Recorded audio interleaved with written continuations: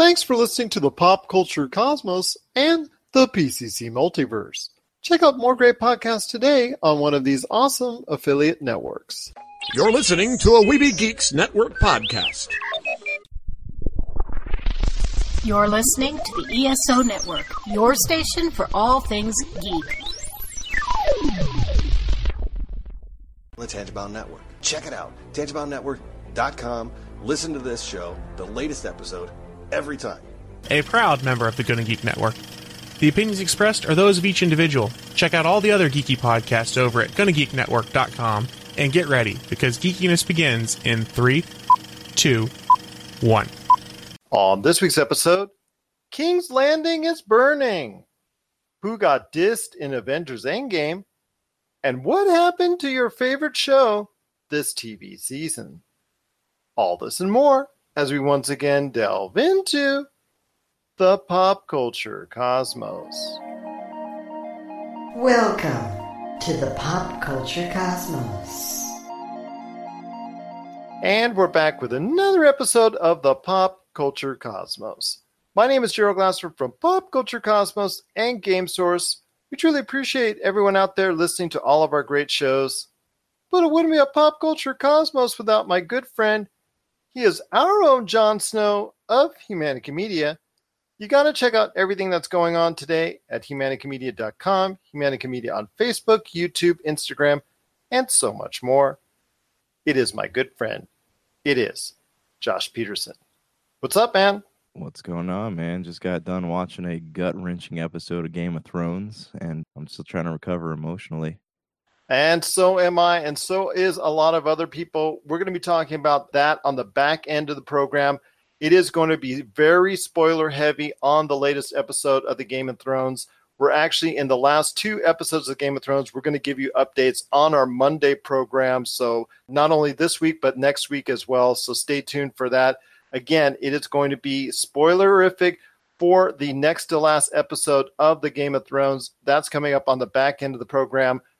Before that, we do have Jessica Boggs from the TVRatingsGuide.com. She's going to be stopping by to talk about the upfronts that took place last week, what shows made it, what shows didn't, and what shows are coming up to TV screens here in the near future.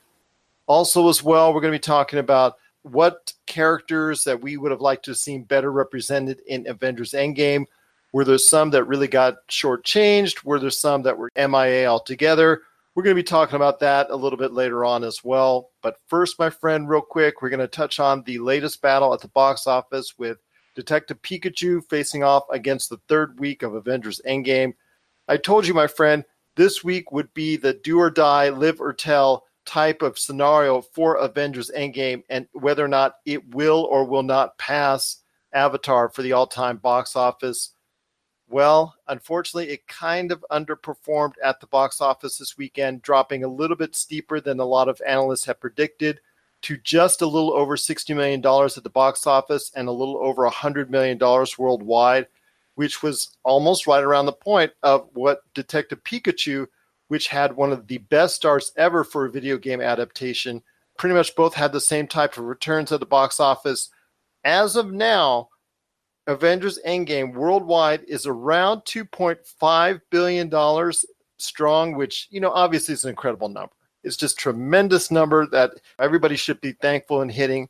But for those that wanted Avengers Endgame to surpass Avatar for the number 1 slot all time, still about a little under 300 million to go. I don't think it's going to do it, my friend.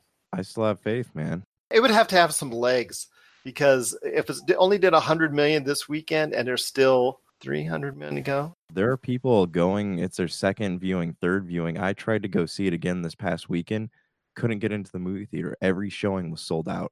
So I feel like it still has some power behind it, and Detective Pikachu is going to do well because it's a big pop culture property, not in the vein of Avengers, but it's getting some hype. It's got some star power behind it, and it's something that parents are taking their kids to see. So it's getting some momentum. But I still think that Avengers has a lot of life in it, because I've never been to a movie and then not been able to get tickets to see it 2 weeks after it comes out. Like, that absolutely astounded me yesterday. But for now, we've got some great times indeed coming up because, like I said, Detective Pikachu is doing very well in theaters. Avengers Endgame. It's still doing pretty good, but we'll have to wait and see if it does eventually pass Avatar for the all-time record.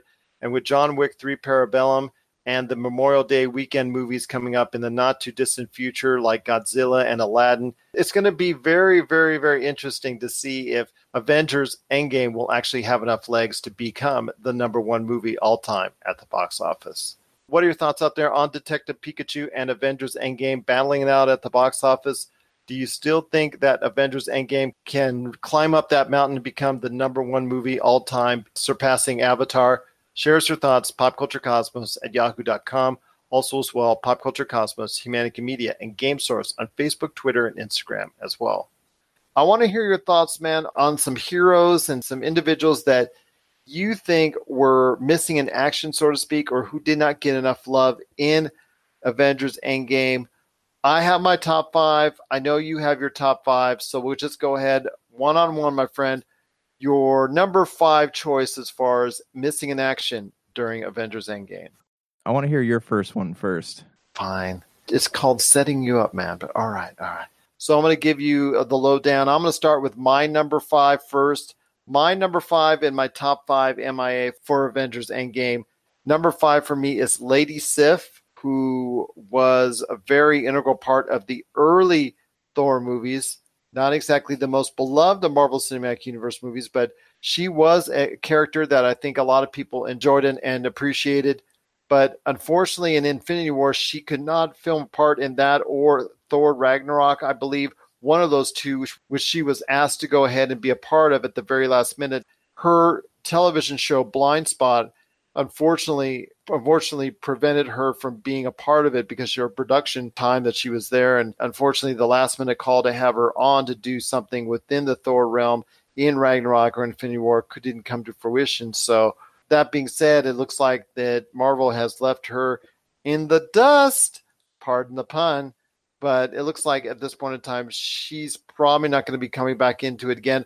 Although if she does come back in let's say an Asgardians of the Galaxy Volume 3, that would create a nice little triangle between her, Valkyrie, and Thor as far as the love triangle is concerned. Nice. That's actually that's a good one. Lady Sif. Yeah, I would have liked to see more Wong. So he was definitely up there because I think he played a pretty vital part in Infinity War, right? He saved the day, like he saved Tony Stark. I wonder if he actually went to the wedding. I wonder, right? Because I believe he was alive. Right, yeah, because he lived. He survived the snap. That's interesting. Yeah. I know there's some others that you thought were underserved. So you mentioned Wong, and I'll give you some more time to think about who was underserved in the movie. But underserved, yes, but not missing in action. Well, to me, that's just the same thing. To me, Okay. as far as missing in action, underserved, needed more screen time. When you're talking about a 3-hour movie and somebody gets under 5-10 minutes of dialogue at best or screen time, maybe even 2 or 3, that to me is MIA. So I'm going to say at this point in time, my number 4 is Nick Fury and Maria Hill, who barely was in the movie at all, should have been part of that climactic battle scene. I think the Ravagers were part of that last battle scene, but not Nick Fury and Maria Hill to the best that I could see. Please correct me on my Pop Culture Cosmos Facebook page or at popculturecosmos@yahoo.com if I'm wrong, but I don't remember seeing Nick Fury and Maria Hill until there was a funeral that took place later in the film. So I would say my number 4 is the Hulk because he did his thing, but as far as the last battle went, like he was not very Hulk-like, and maybe that was because of the whole Mark Ruffalo, Dr. Hulk or whatever they call him. But I feel like they didn't do the usual thing where he jumps around and smashes. Like that's what makes him such a cool character, and that's one of the things I didn't really enjoy in Endgame was that they kind of just don't explain how that happened. And I don't think anyone wanted to see Dr. Banner and Hulk merge together. They wanted one or the other. Well, it is kind of different now that they're together. I don't know if Hulk has the same impact that he did with the old Hulk, or even like a lot of people have talked about, which you did as well with Thor Ragnarok, that variation of the Hulk. But you know what? At this point in time, it's now Professor Hulk for all intents and purposes, which it is what it is. And I can understand why you felt he was a little bit underserved in the movie. I just didn't like some of the scenes that he was in, his explanation. I would have liked to have seen the cause for the deeper merger between Bruce Banner and the Hulk. That would have been great for me to see instead of something that was spoken about at a local cafe. Number 3 for me, I Am Groot. Groot to me was somebody that a lot of people enjoyed seeing over the course of 2 Guardians of the Galaxies, and also really, really took a lot of pleasure in seeing in the battle at Wakanda in Infinity War. Plus, you know what? The kid, because he's a kid at this time in the movie, plays a mean defender. So, you know what?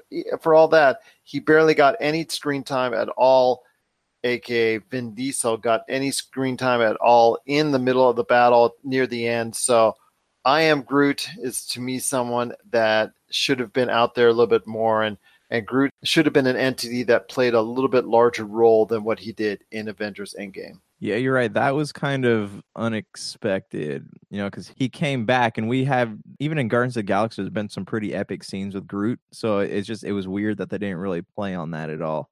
It would have been a nicer scene for a happy reunion between him and Rocket. I think we got only a very brief glimpse of it. I would have liked to have seen more as far as that's concerned. Well, or go back to that whole thing where, him and Groot are kind of like the cool gadgets that they used when they were in the first Guardians of the Galaxy. Use those cool gadgets that they had to try to capture people and fight people. Like have more of that stuff in there. It would have fit in very well. Okay, let me know, my friend, any more that you felt were MIA in Avengers Endgame. So my third one here would be Ronan, because we got that scene where he's running from the Chitauri things inside the sewer or whatever. But after, in the last battle, like, he was there for a bit, but he wasn't really, like, they had a chance to show like some really cool stuff with him, and they did not really do anything with him. Once he started to keep away with the glove, that was pretty much it. Yeah, they didn't really show him fighting anybody or really just doing anything except running with the glove. And I was kind of hoping for more, because Ronan, like, with the 2 swords, like, he could probably carve through a lot of people. It's just weird to introduce that character and not really introduce him, I couldn't agree with you more. Number 2 for me is Okoye. Okoye was a very big part of the going around to different press, media outlets, and things of that nature as far as the press tour that took place. She was supposed to be, in my opinion, a bigger part of this. I mean, I heard rumors that she and the Dora Milaje was going to be a bigger part of the actual movie in and of itself. Unfortunately, she didn't get much screen time before the big cataclysmic battle at the end, and she didn't get enough screen time during it or after it as well. She is just a dynamic presence on screen. Danai Gurira is just truly a tremendous actress, and I enjoy her presence and her charisma, and she's always got some funny line to go ahead and say on screen, like she did in Infinity War. I think she was a little bit underserved within the confines of the movie, especially early on, where she could have played a much bigger role because she was heading Wakanda. And I think they should have shown a little bit more of Wakanda as far as the aftermath of the battle and everything that went on in Infinity War. They only showed her briefly when she was talking or hinting at a possible entrance by Namor coming up in a possible maybe Black Panther 2. We don't know, but the tremors that she was talking about could very well end up being Namor, and we'll have to wait and see. But I would have liked to have seen her integrated a little bit more into what was going on with the events of Avengers Endgame. All right, my friend, what you got at your number 2? What's the Black Panther sister's name? I always forget it. Shuri. Shuri, yeah. Like, she was one where it was cool. It was very unexpected to see her, because besides her gadgets, she's like a female Tony Stark. But besides her gadgets, she doesn't really have a lot going for her. But then she shows up, and you're like, okay, cool. She's got those sick gloves on that she had in Black Panther. And they're like, oh, look, here she is. And then they don't show her again after that. It felt too fan service, but it could have been something cool. I agree with you. Her character has such a high intellect and could have come up with something on the fly that really would have done some damage overall in the battle. And I think that her and Black Panther, I didn't think really got enough during that whole battle as well, because Black Panther he was just part of that little keep away, and pretty much that was it. I thought he was more important to what was going on with the Avengers than what he was portrayed in the whole battle in Avengers Endgame. So I felt that not only Shuri, but also Black Panther himself was kind of underserved and a little bit MIA when it went to what went on in that big battle in Avengers Endgame. All right, number 1 for me is going to be Drax, the Destroyer. Drax he has that vengeance upon him over there. And it showed him in one scene where he was stabbing the back of an alien. And that was pretty much it. And that was disappointing because at some point in time, you should have heard him like you heard him in Infinity War going after Thanos at some point in time. Even if Thanos would have swatted him away like a gnat, he should have had that moment of redemption to try and provide some vengeance for his family that he lost at the hands.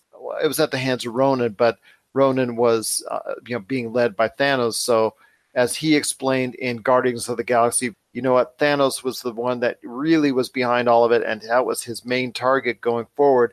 So at least even just a few seconds in that last battle where you saw Thanos battling Captain Marvel, Iron Man, Captain America, and Thor, at least give someone that deserves it, like Drax the Destroyer, 30 seconds of time trying to battle him. That's all we needed. Just him yelling out Thanos and going after Thanos and whatnot. Just even 30 seconds would have been enough for, I think, any fan out there of the Guardians of the Galaxy to truly appreciate full circle as far as Drax trying to go ahead and fulfill his destiny that he feels he had to go ahead and complete for the loss of his family. All right, my friend, you're number one. I know this is something that's been going on over the course of not just one, but two films when it comes to this character. Yeah, I know we kind of ranted about this on our spoiler cast, but I'm going to say Bucky Barnes. So they show that scene where Captain America and Black Panther are running, and then Winter Soldier is just kind of jogging. But he has, in his veins, he has almost the same stuff that Captain America has, right? How else would he fall off that? Well, you saw it in Captain America Civil War that they all have the super speed. Right. And then he didn't get to use it in Infinity War when Captain America and Black Panther used it. Yeah, and then they just show him running around with a gun. They could have had some really, really cool scenes with him, and they didn't do it. They don't really let him use his powers. He's basically a human on the battlefield, and that's not who that character is. It's not who he is portrayed as in the comic book. So they're not really... and then they make the big deal about him being the White Wolf, and then what does that mean? What do they do with that? Nothing. It makes me mad because everyone has these really solid story arcs except for him. He's just there. He's the Russo's love child, right? Because they built him up in Winter Soldier. Yeah, they created him. They made him who he was, and then they just kind of tuck him into the back like that crayon that nobody wants to use in the box. There's a whole lot of issues with Winter Soldier because, even to the point where they don't make him Captain America, and that's like how it is in the comic books, because he is basically Captain America with metal arms. So it was I don't know. I hope that they do something with him, but it's a shame that he's not going to get to shine on the big screen because he's going to Disney Plus. I disagree with you, my friend. I think it's magenta that sits on the side of the box. It's sort of like broken in half, and just like it's peeling off the cover. It's the colors that have two names that never get used. It's like orange, yellow, sunshine, purple, or something. It's just those are the crayons that every kid's like, I don't know what to do with this. It doesn't go with anything. But anyways, there was a lot of individuals that we felt should have gotten more love in Avengers Endgame. Do you have any thoughts on who didn't get served best during the course of the events of the Avengers Endgame? We know that not all of the different heroes in the vast Marvel Cinematic Universe could have gotten as much love as they deserved during the events of Avengers Endgame, especially the last climactic battle during the course of the events of the tail end of the movie. We understand that, we get that, but these were some of the characters that we felt should have gotten at least a couple more minutes of screen time. That would have probably appeased us, maybe a couple different lines of dialogue added here and there. But unfortunately, there were some that were out there that didn't get their time to shine in Avengers Endgame as much as we would like. What are your thoughts out there on individuals that you think should have been better served in Avengers Endgame? Share us your thoughts, popculturecosmos@yahoo.com. You're listening to the Pop Culture Cosmos. Don't touch that dial. Wait, do people still use dials? Looking for an edge the next time you take on your favorite video game? Then check out Vitabrace High Performance Gamer Wristbands. Packed with the power of fruit seed oil, Vitabrace is clinically proven to help improve performance, giving you a better gaming experience. Head to miraclefruitoil.com and use the promo code MEDIA10 to get $10 off your Vitabrace purchase. Whether you're looking to beat the time on your latest speedrun or are fighting your way to the top on your favorite multiplayer or battle royale, Vitabrace can help you reach your gaming goals. Buy Vitabrace today at miraclefruitoil.com. That's miraclefruitoil.com. Vitabrace. Win with it.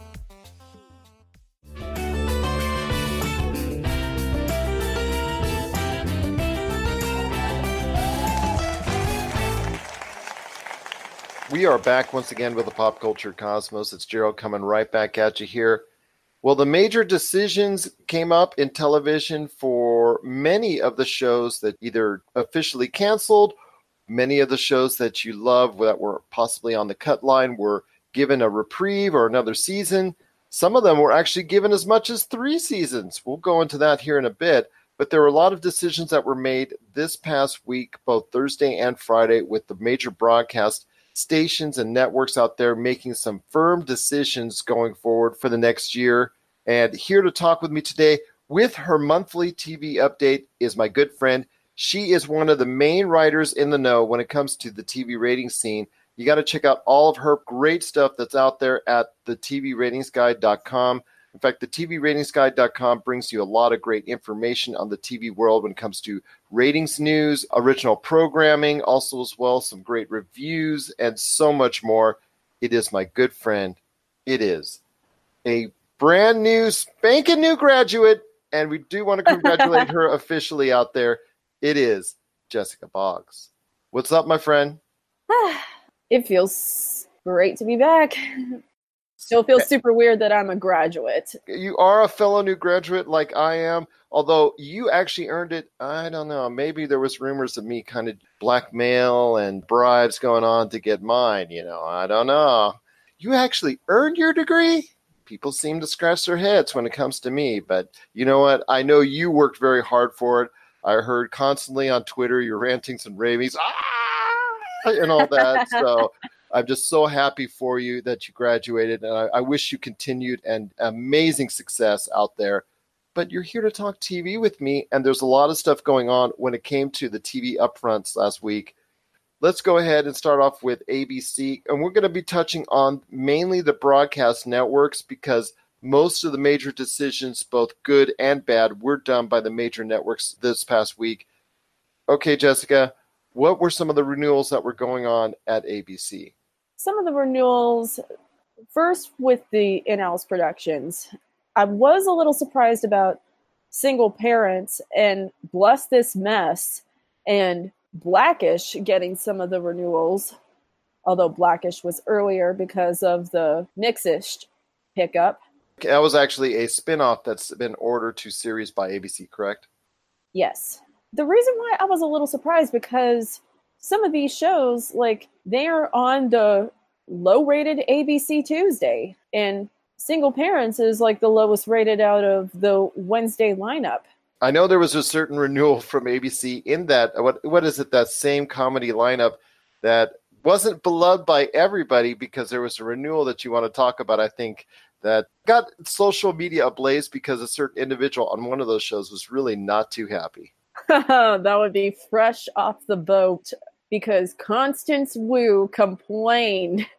Well, that's because she had a project that she had to turn down because of the renewal of the series. So it's basically, now that she's really garnered a higher echelon of fame because of what happened with Crazy Rich Asians and this tremendous success of that movie, she's been now asked to be part of many projects that are out there, some that maybe wouldn't have been afforded to her in years gone by. So she was really, I think, looking forward to this type of project. She didn't say what it was, but be that as it may, because of the steady job that she had with Fresh Off the Boat, it was nice that she had that buffer, but she probably wanted to go ahead now that she had the fame from Crazy Rich Asians to go ahead and move on to bigger and better things. But unfortunately, she couldn't move on to bigger, better things as much as she would like because it was picked up for another season. Well, yeah. In addition, one of these projects that she was working on was the sequel to Crazy Rich Asians. I still think she'll be able to work on that, but I think anything else, I think that's probably going to be a little bit tough for her. I agree. But back to Fresh Off the Boat, it was not much of a surprise.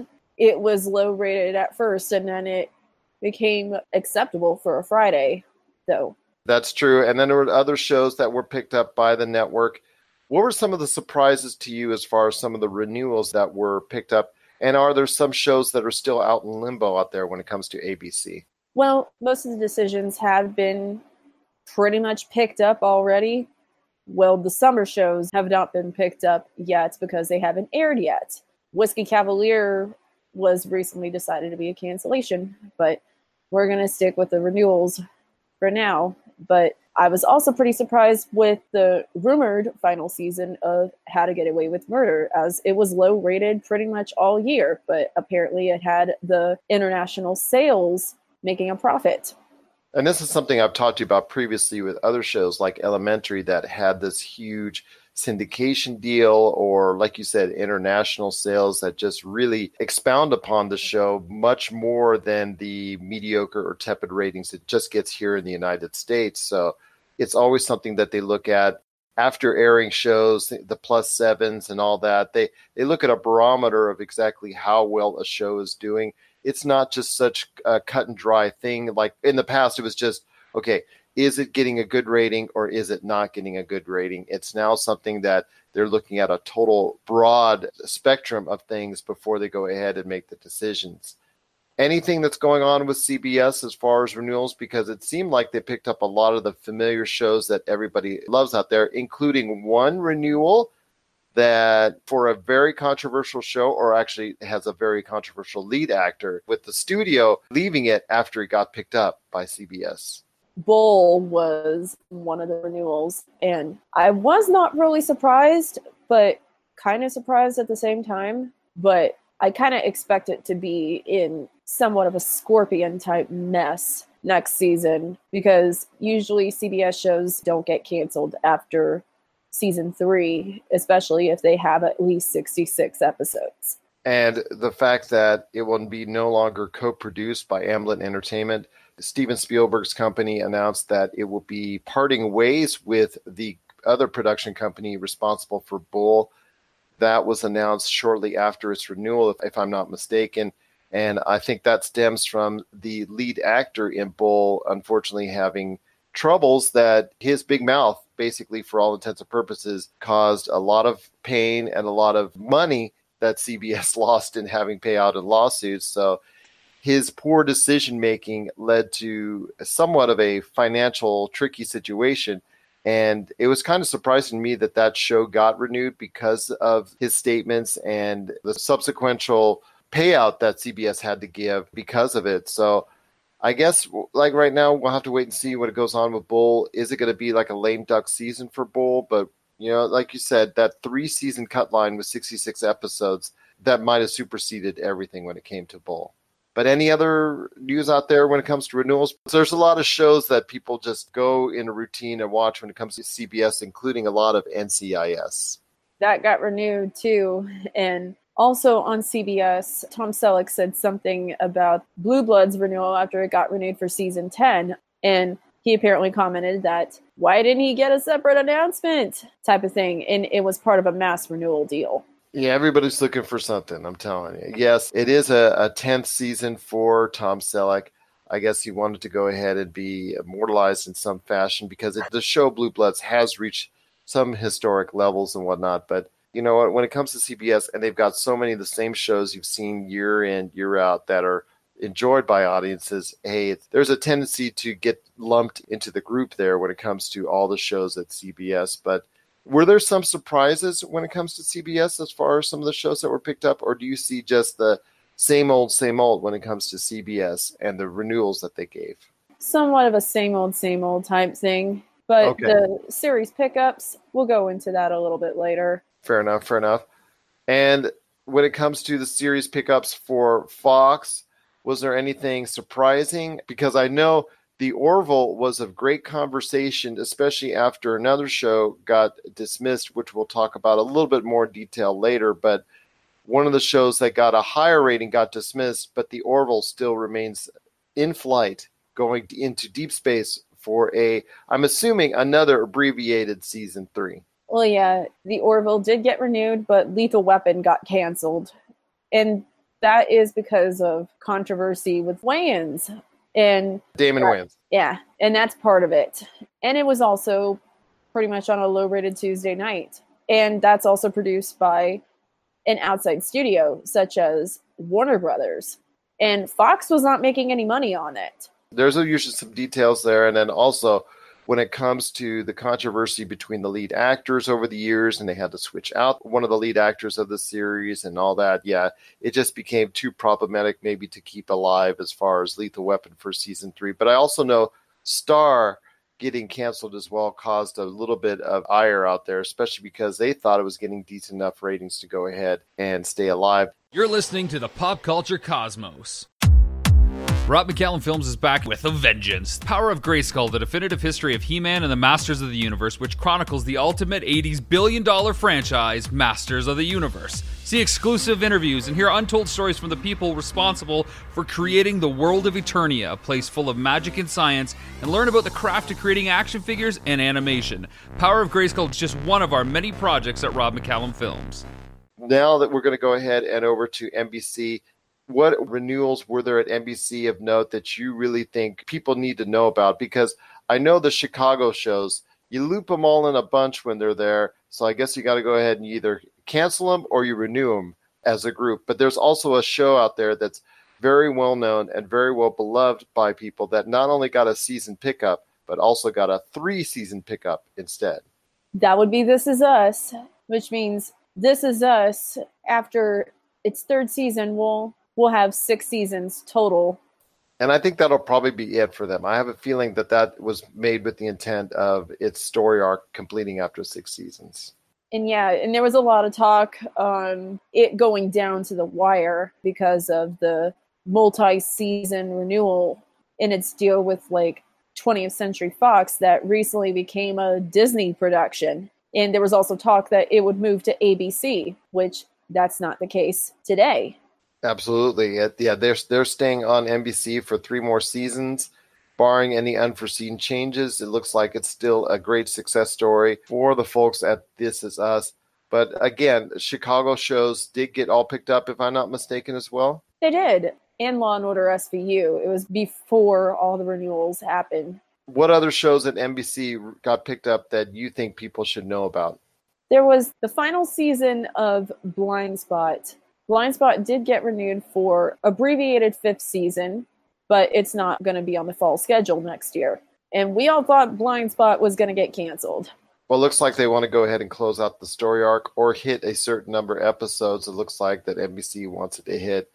Is there any other shows that got picked up by NBC that you think people need to know about? There was the renewal of Brooklyn Nine-Nine, but that's only getting 13 episodes, and that's not on the fall schedule. I know Superstore got renewed early, but that's for a full season, correct? Yep. Okay. I know that there was some question because the fluctuating ratings of Superstore as per Brooklyn Nine-Nine in that same time slot. So it looks like going forward that there's some good things up ahead for both those series, especially Brooklyn Nine-Nine, which was once dead in the water when it comes to what went on at Fox.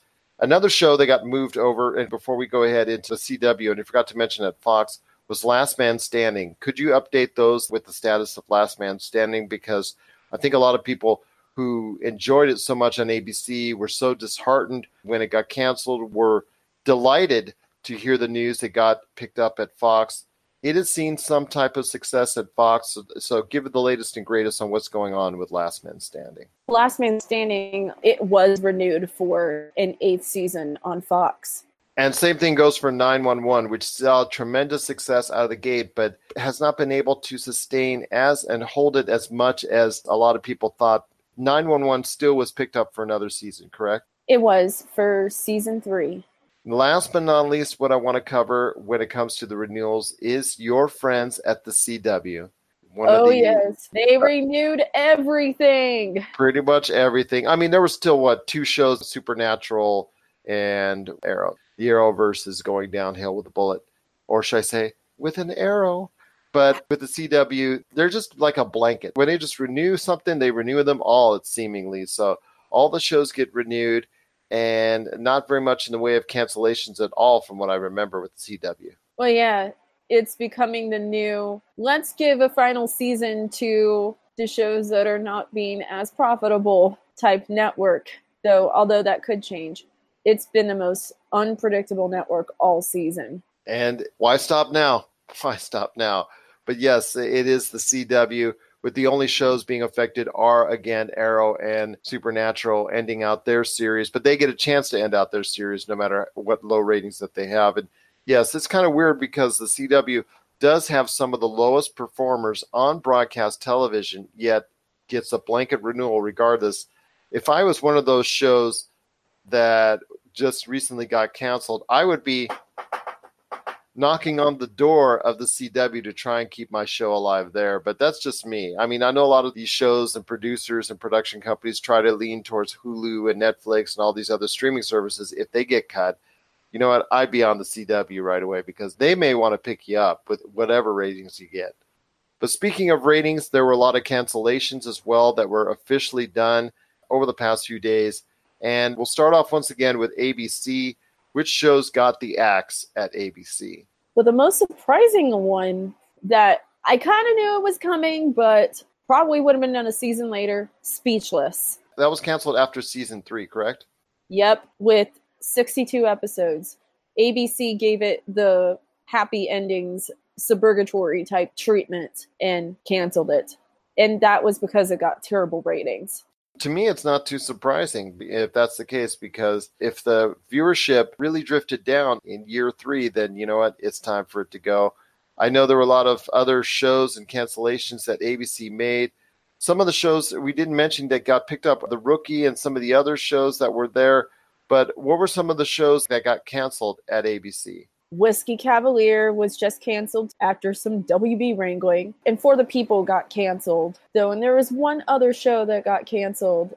Splitting Up Together was a cancellation. Any others to note as far as ABC is concerned? Also on ABC, we have The Kids Are All Right was canceled by ABC. The Fix was canceled after a single season, and For the People got canceled by ABC. One thing I did also forget to mention on the renewals, a lot of it was done to get Grey's Anatomy renewed for 2 more seasons. I heard that, and obviously for that long-running show, it's a great sign for the fans that follow it. So, like we said, it's just still a lot of great things going on at ABC, and that starts off with Grey's Anatomy getting 2 seasons. I mentioned earlier The Rookie getting another season picked up.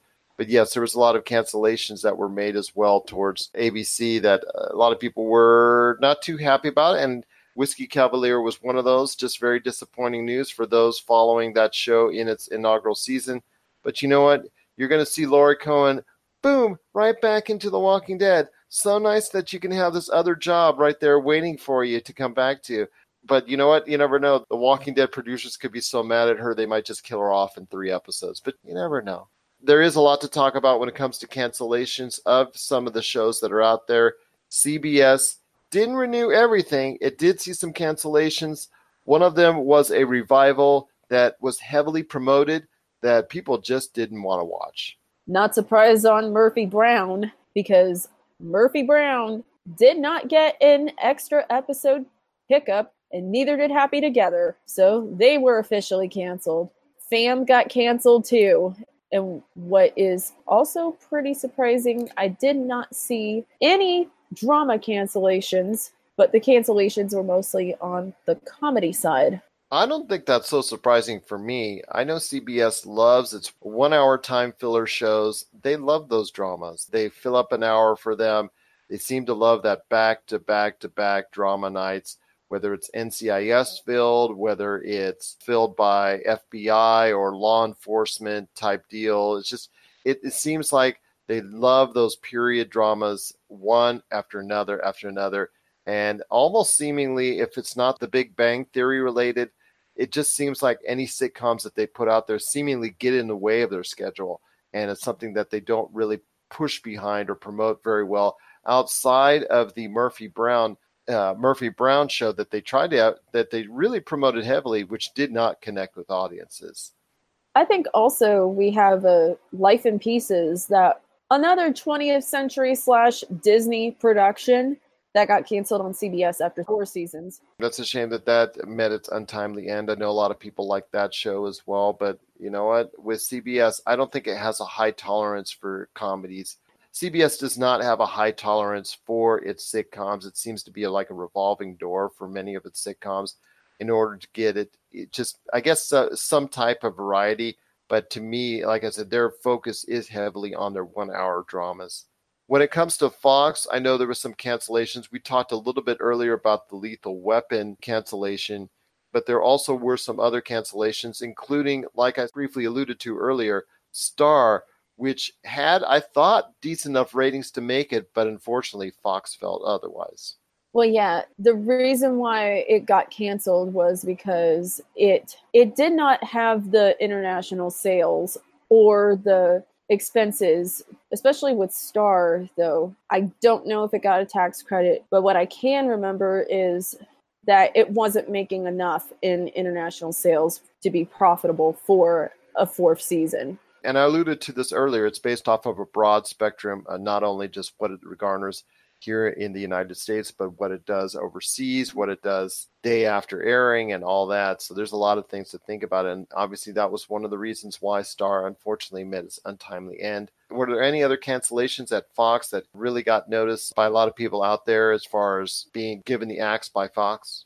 I was not surprised by Proven Innocent, but I was somewhat surprised with The Cool Kids getting canceled, and ultimately it had something to do with space. Fox ordered more comedies for next season, and ultimately that kicked out The Cool Kids. And it was doing fine on Friday, even on declining ratings. But ultimately WWE and the fact that it ordered more comedies for Fox really caused a cancellation on The Cool Kids. Ah, the WWE, I tell you. They're going to be quite an enigma when it comes to Fox. I want to see how this works out. I'm excited for it. Not because I'm a pro wrestling fan. I'm going to be honest with you. To me, it's like a car accident that you drive by that you can't help looking at, because the ratings for WWE has steadily declined over the years. And in this past 12 to 18 month period, they have achieved some record lows on cable. So it will be interesting to see how much Fox tolerates that if that audience isn't there for it on Friday nights. So I don't know. You and I are going to be having some conversations on the WWE down the road coming up this fall, and possibly by around the time the end of the year happens. And they're going to be interesting indeed. As a pro wrestling fan, I'm rooting for WWE SmackDown to do well on Fox, but I'm not holding my hopes up. But then again, if it gets canceled, it can just go right back on USA or Sci-Fi. So, it always has a home somewhere. What were your thoughts on what's going on with NBC and the cancellations of many shows that were there that kind of surprised you? Or maybe actually none were surprised? I don't think it was a surprise for either one of them with the comedy aspect. I was not really surprised with them because they were all low rated on NBC. What were some of the shows that were canceled on NBC? I Feel Bad, Abby's, AP Bio. There were not that many cancellations that I can think of. I already made that joke on a previous interview between you and I on I Feel Bad, so I won't go there with I Feel Bad. But NBC ordered way too many shows. We'll pick up that here in a second as far as some of the series pickups are concerned. And we talked about the CW not really canceling anything, and they're just picking up everything. And the two shows that were affected, Arrow and Supernatural, are allowed to get closures for their series arcs and whatnot. So before we go ahead into any series pickups that pique your interest, we're going to talk about quickly what's going on with cable and your thoughts on the cable scene that's out there. Anything interesting as far as cancellations or pickups or anything going on in the world of cable? On TBS, Angie Tribeca was recently canceled on TBS, and part of it has something to do that it got low ratings and it got the burn-off treatment on TBS. That's a shame because I kind of liked that show. I thought it had a little bit of style and it was kind of different from some of the other shows that were out there. It was a shame to see that show go.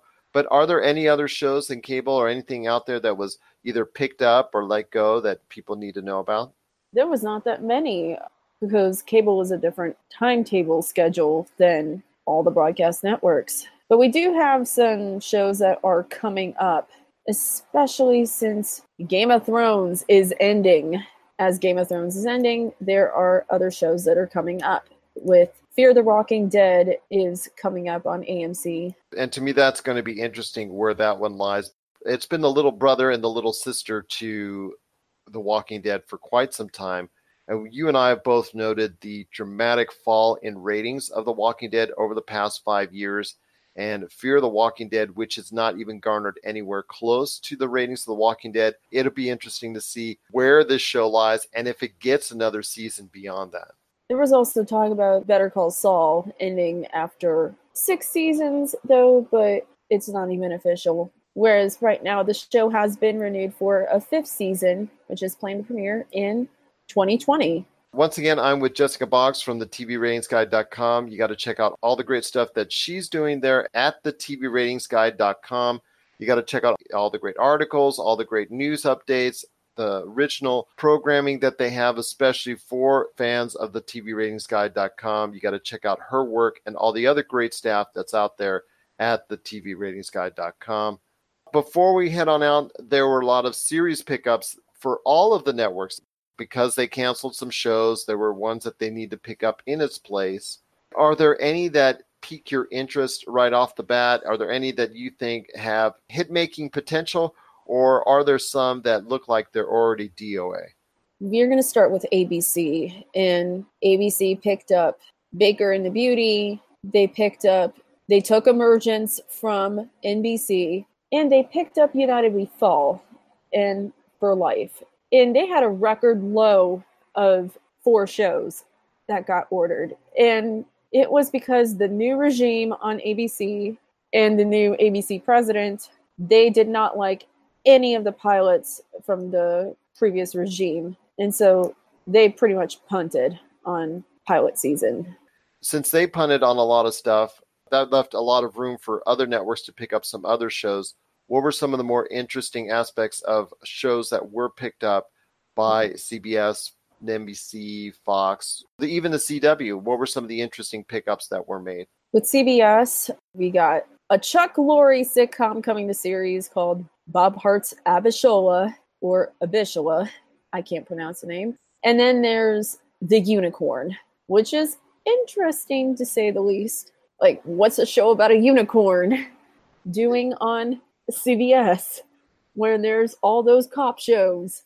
Yeah, exactly. That's something different from the norm. So we'll see how that tracks when it comes to people watching that type of show on a CBS platform, because shows that are off the beaten path for CBS, they have a tendency to stick out like a sore thumb, and it's not necessarily in a good way for those type of shows because people are looking for a certain type of thing. That's why so many of the same types of shows get picked up and renewed year after year by CBS. So it will be interesting to see how that plays out at CBS.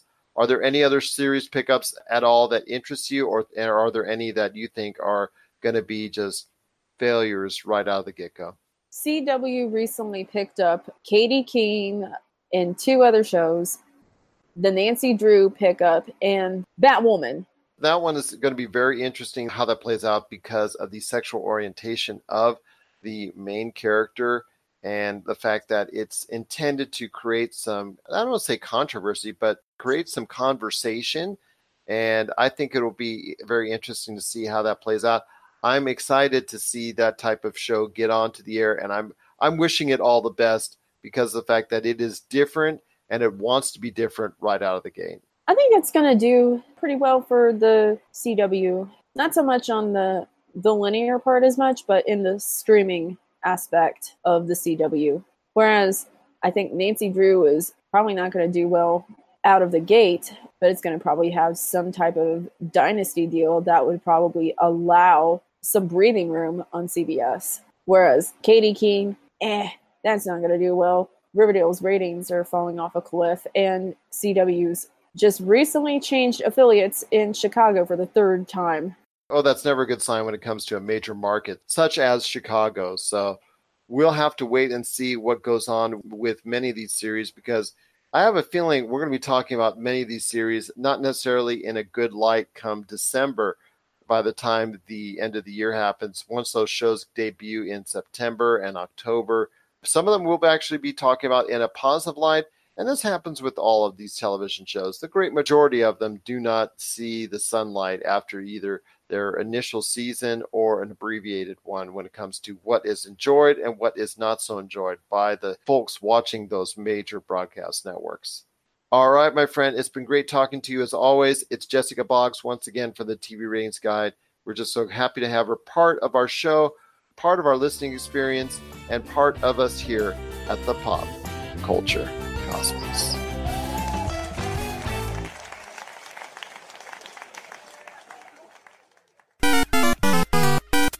If you're tired of sifting through flea markets for rare and unique games, we can help. Retro City Games in Henderson, Nevada, only 5 minutes from the Las Vegas Strip, has all your favorite gaming staples, classics, and a wide selection of rare games with new stuff always appearing on our shelves.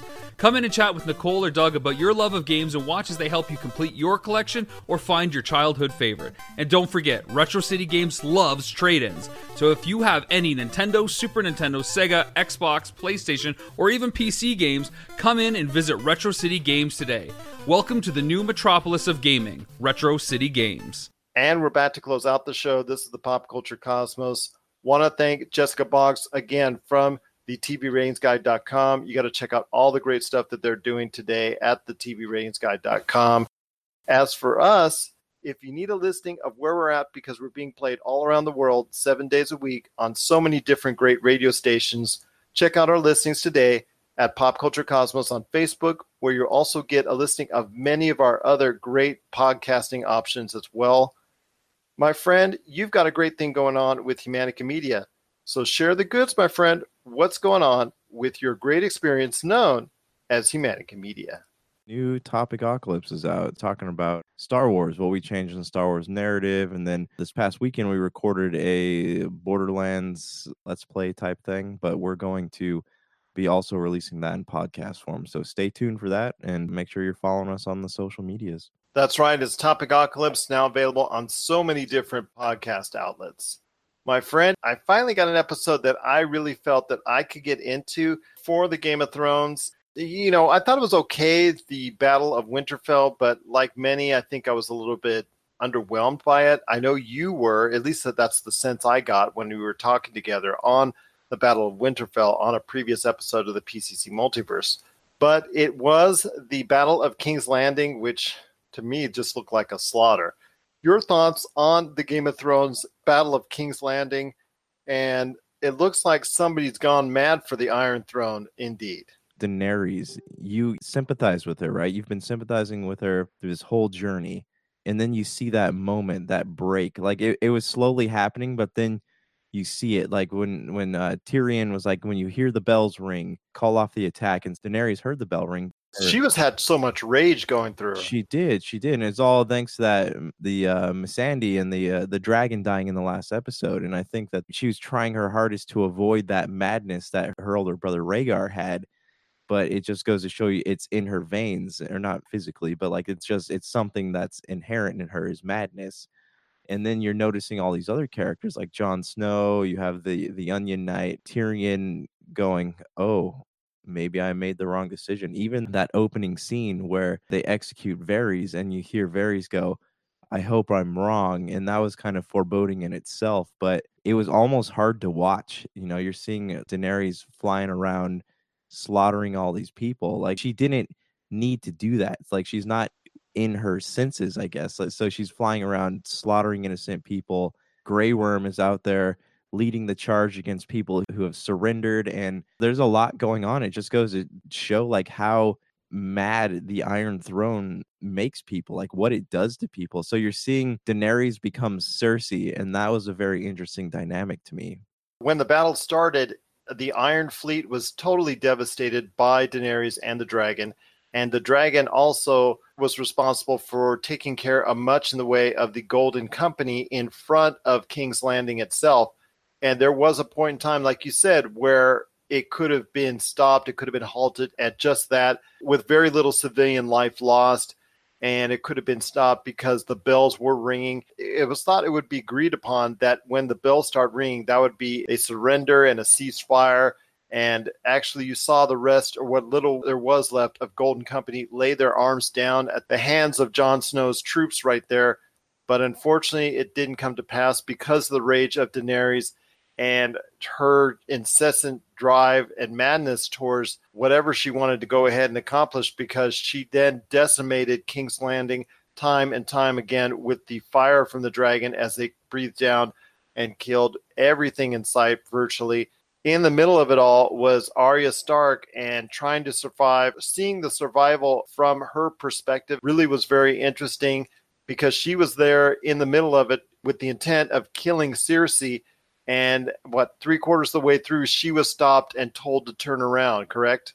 What did you think of that, though? That was kind of a little bit of a puzzler, because Arya is the cold-blooded killer. Right, but it was a weird thing for her, because her whole story has been developing into, making her death, the physical embodiment of death. And that's been her thing. She's going to kill Cersei. And then all it took was Clegane to go, better not go up there. Let me handle it, because I'm right. dying. And if you want to die, you go up with me. If you don't, you stay.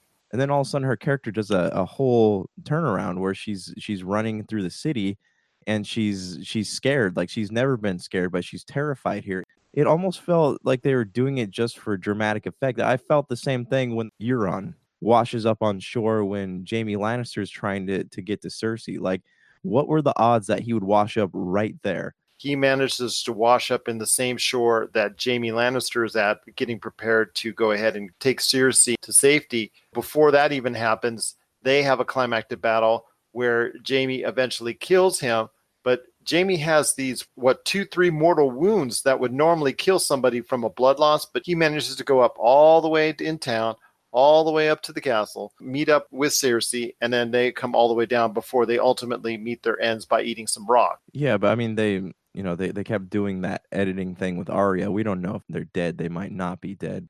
I know they have a lot of narratives open, but there's some things they're doing that just feel far too convenient, like something that CW writer would do. And, I totally think that Jon Snow is going to take the throne. The last battle is going to be between them and the Unsullied. Obviously, you saw the Unsullied guarding the steps, so Daenerys is not going to trust the Northmen anymore. I think that there's going to be a battle between Daenerys' forces and whatever's left of everybody else. Because in a way, she is worse than the White Walkers. Like, you saw how easily she combed through everyone, how she did it without even blinking. So that's where I'm seeing this end. Maybe Arya's going to kill her and save the day again. I don't know. Also, what did you think about the horse being there? I feel like Bran had something to do with that, but that's just my theory. I agree with you on that in all the chaos, the horse is there to get Arya to safety. I think there is something to that. And I think Bran, who was absent from the entire episode, I think that's a sign that he was maybe able to go ahead and summon the horse to go ahead and pick Arya up, to go ahead and put her in a position to be safe, because she had been through the entire battle. But you're right. Her turn wasn't exactly the best thing in the world, especially for someone that was so out for blood. I didn't exactly like the turns of some of the other characters as well. But overall, I thought it was a better episode than the Battle of Winterfell for me. I think it does send a message on what's going on for the final episode, that you're right, there is a climactic battle coming up between the slowly maddening Daenerys and also the noble Jon Snow. I think Arya is still going to have something to do with it. Oh, for sure, yeah. Yeah, but it's still, at this point in time, it's very tough to figure out what is going to go on exactly, but we have our ideas. Overall, I thought it was a better episode than the Battle of Winterfell. I think I'm going to give it a little bit bigger thumbs up than the Battle of Winterfell, but not a whole lot more. But yes, I did enjoy it a little bit more. Have you noticed, like, they're building up these really epic fight scenes, and they're not that epic? Instead of showing this big old battle, all of a sudden you see the dragon just go through and mow everyone down. So there's no fighting at all. It's just happening. It was a slaughter.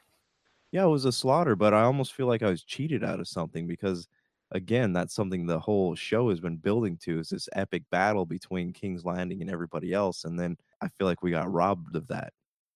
I agree with you on that, for the sense that last week's episode set itself up for a much larger and much tougher conflict than what you actually ended up seeing.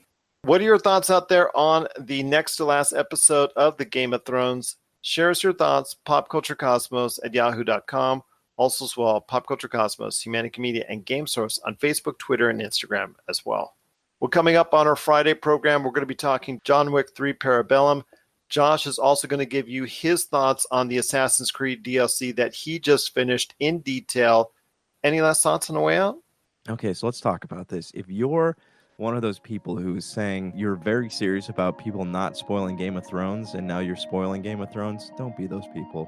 Even the vaguest of vague things when it comes to Game of Thrones is a spoiler. So be courteous, be kind, don't spoil things. Come on, unless you're like doing a spoiler cast like we're doing. Where we give you in advance that we're going to be telling some spoilers. Exactly. So it's going to be a great week for us. We're going to try and drop, if we can, some extra stuff on our Pop Culture Cosmos podcast channel. You can also check me out on the Big Daddy Road Show on Wednesdays, my thoughts on pop culture, and also right here at the Pop Culture Cosmos. So for Josh Peterson, this is Gerald Glassford. It's another beautiful day in paradise right here in the Pop Culture Cosmos. We thank you for listening. And here's hoping you have yourself a great day.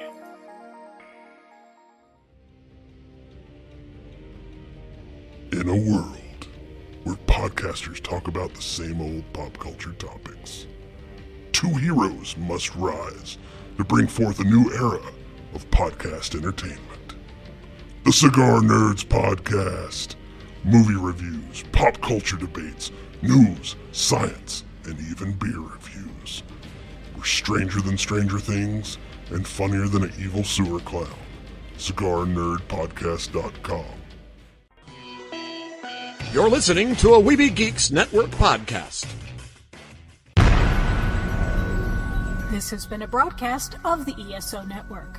Be part of the crew and help support our shows by donating to our ESO Patreon or by shopping through Amazon.com or the TeePublic Store, which can all be found at www.esonetwork.com. The ESO Network, your station for all things geek. Tangent Bound Network. Let your voice be heard. TangentBoundNetwork.com. Thanks so much for downloading the Pop Culture Cosmos, and stay tuned as more great podcasts are on the way. Thanks again for listening to us here at the Pop Culture Cosmos.